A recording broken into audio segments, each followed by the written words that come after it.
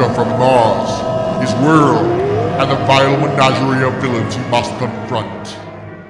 In 2007, Warner Brothers were hot to produce a Justice League movie. There was a screenplay by Kieran and Michelle Mulroney, who had done the Robert Downey Jr. Sherlock Holmes sequel, A Game of Shadows, as well as Paper Man, which was another superhero movie featuring Ryan Reynolds, but more low-key and independent. Before the end of the year, director George Miller was attached to the film. He, of course, did the Mad Max film series, including this year's Fury Road, as well as The Witches of Eastwick, and the show's Variety, Two Happy Feet movies, and Babe, a Pig in the City. At one point, motion capture technology was considered for the pricey prospect of a feature film involving so many powerful metahumans, but ultimately it was decided to stick with traditional live action at a budget of $220 million. The movie went into pre-production around the time the Writers Guild of America went on strike, and was halted when changes to the tax breaks once offered by production host country Australia would have shot the film's price tag much higher than expected. Despite the involvement of Weta in pre-production, fans seemed to vocally turn on the project based on discomfort with the director, unofficially leaked casting selections, and a general sense of the project being a rushed mercenary venture. The planned summer 2009 release date was quietly scrapped indefinitely, as revealed by occasional slips in the media by involved parties.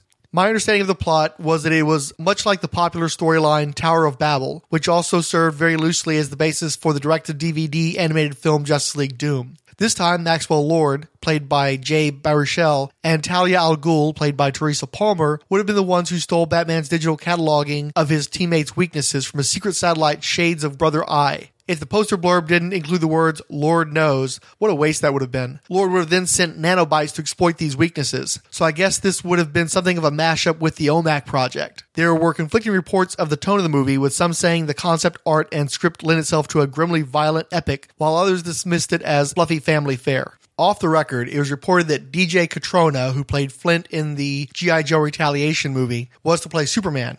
Armie Hammer, despite not having the name of an actual human being, would have played Batman. He's, of course, best known for playing twins in The Social Network, and he was the star of The Lone Ranger, Big Bomb for Disney. Megan Gale was Wonder Woman, despite her main career being modeling and bearing a rather anorexic IMDb page. She was recently featured as Valkyrie in the Mad Max sequel Fury Road, and I do have to say that while she doesn't have a big part there, she does have a physicality and a presence that's more reminiscent of Wonder Woman than what I've seen of Gal Gadot. Green Lantern John Stewart would have been played by the actor and rapper Common, who recently won an Academy Award for his work on the soundtrack to the movie Selma. He was also featured on the AMC television western Hell on Wheels and turned up in the movie Wanted. More recently, he's been cast in the Suicide Squad movie, most speculating as Black Manta. Adam Brody, best known for The OC and Gilmore Girls, would have played The Flash. Santiago Cabrera, of Heroes fame, was perhaps to appear as a cameo as Aquaman, while character actor Hugh Keys-Byrne was to be the Manhunter from Mars.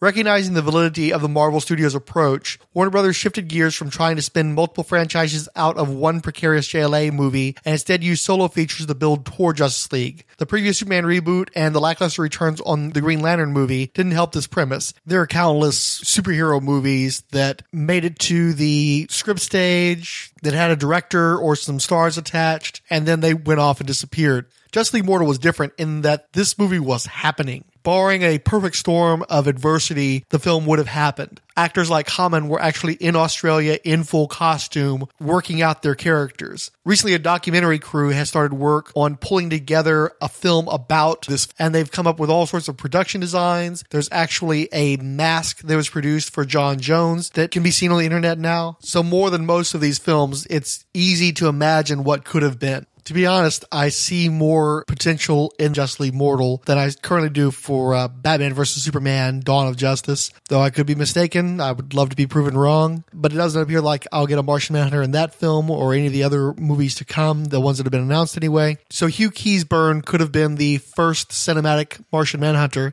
Oddly though, he would have echoed the first ever live-action Martian Manhunter actor David Ogden Stiers as a fellow who is too old and quite a bit too portly for the role. It's funny because I saw him in Fury Road playing Immortan Joe, wearing this plastic piece that gave him fake abs, though he was still clearly quite a big fellow. And he's got the Australian accent, which could have been kind of neat for John Jones. But as with David Ogden Stiers in the failed CBS Justice League pilot, it would have been pretty hard to disguise. This is an old fat guy. Although the latex mask that has popped up on the internet does show how they would have done their best to conceal that, make it look more like it was muscle. But I still feel like Martian Manhunter is an obvious choice to cast outside of white males. So I'm not sorry that the future may still have that in the offering. Also, unlike much of the internet, I wasn't super impressed with Fury Road. It was an alright, disposable action movie. Fun for a single viewing, not something I'd be in a rush to return to again. So I'd expect a lot more from a Justice League film.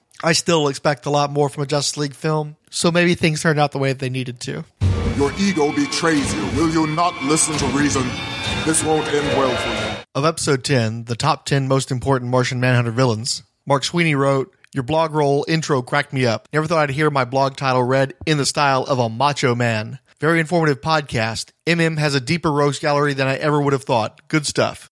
Mark Sweeney runs the blog I'm the Gun, which tends to focus on DC Comics' World War II era heroes, some of the more obscure ones like Balloon Buster and Unknown Soldier. But most recently, he did a post on Chain of the She-Devil, which if you listen to the Marvel Superheroes podcast, fits very nicely into hashtag Frank's Agenda. You got my stamp of approval there.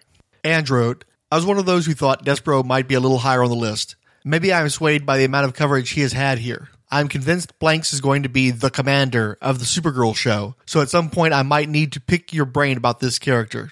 Can I get an honorable mention for Mongol? I consider Mongol to be a genre villain, given the history of that character in DC Comics Presents. I know he has morphed into a Superman foe, but I like the idea of Mongol and Jean having backstory.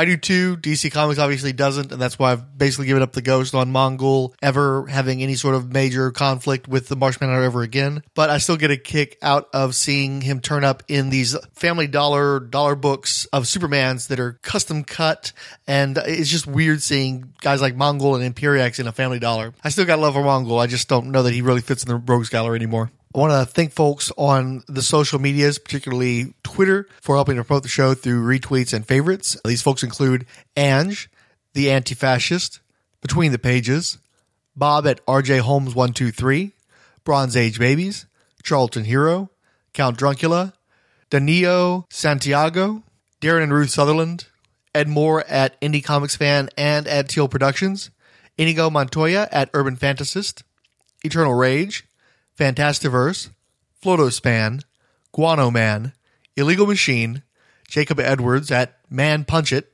Keith G. Baker, Cord Industries, Kyle Benning, Longbox Graveyard, Luke Dobb, Mark Sweeney, Martin Gray, Marty Light, Mythmaking Etc., Nicholas Cormier, Odyssey Unleashed Podcast, Oscar Olalde, Patty Webb, and the penultimate Randy Micah Smith. Podcast listeners should feel free to leave a comment on one of our blogs, either the Umbrella Rolled Spine Podcasts or the specific Idlehead of Diabolu blog. Both are available quite easily through Google searches. You can also shoot me a tweet at Commander Blanks, that's BLANX. Thank you for listening.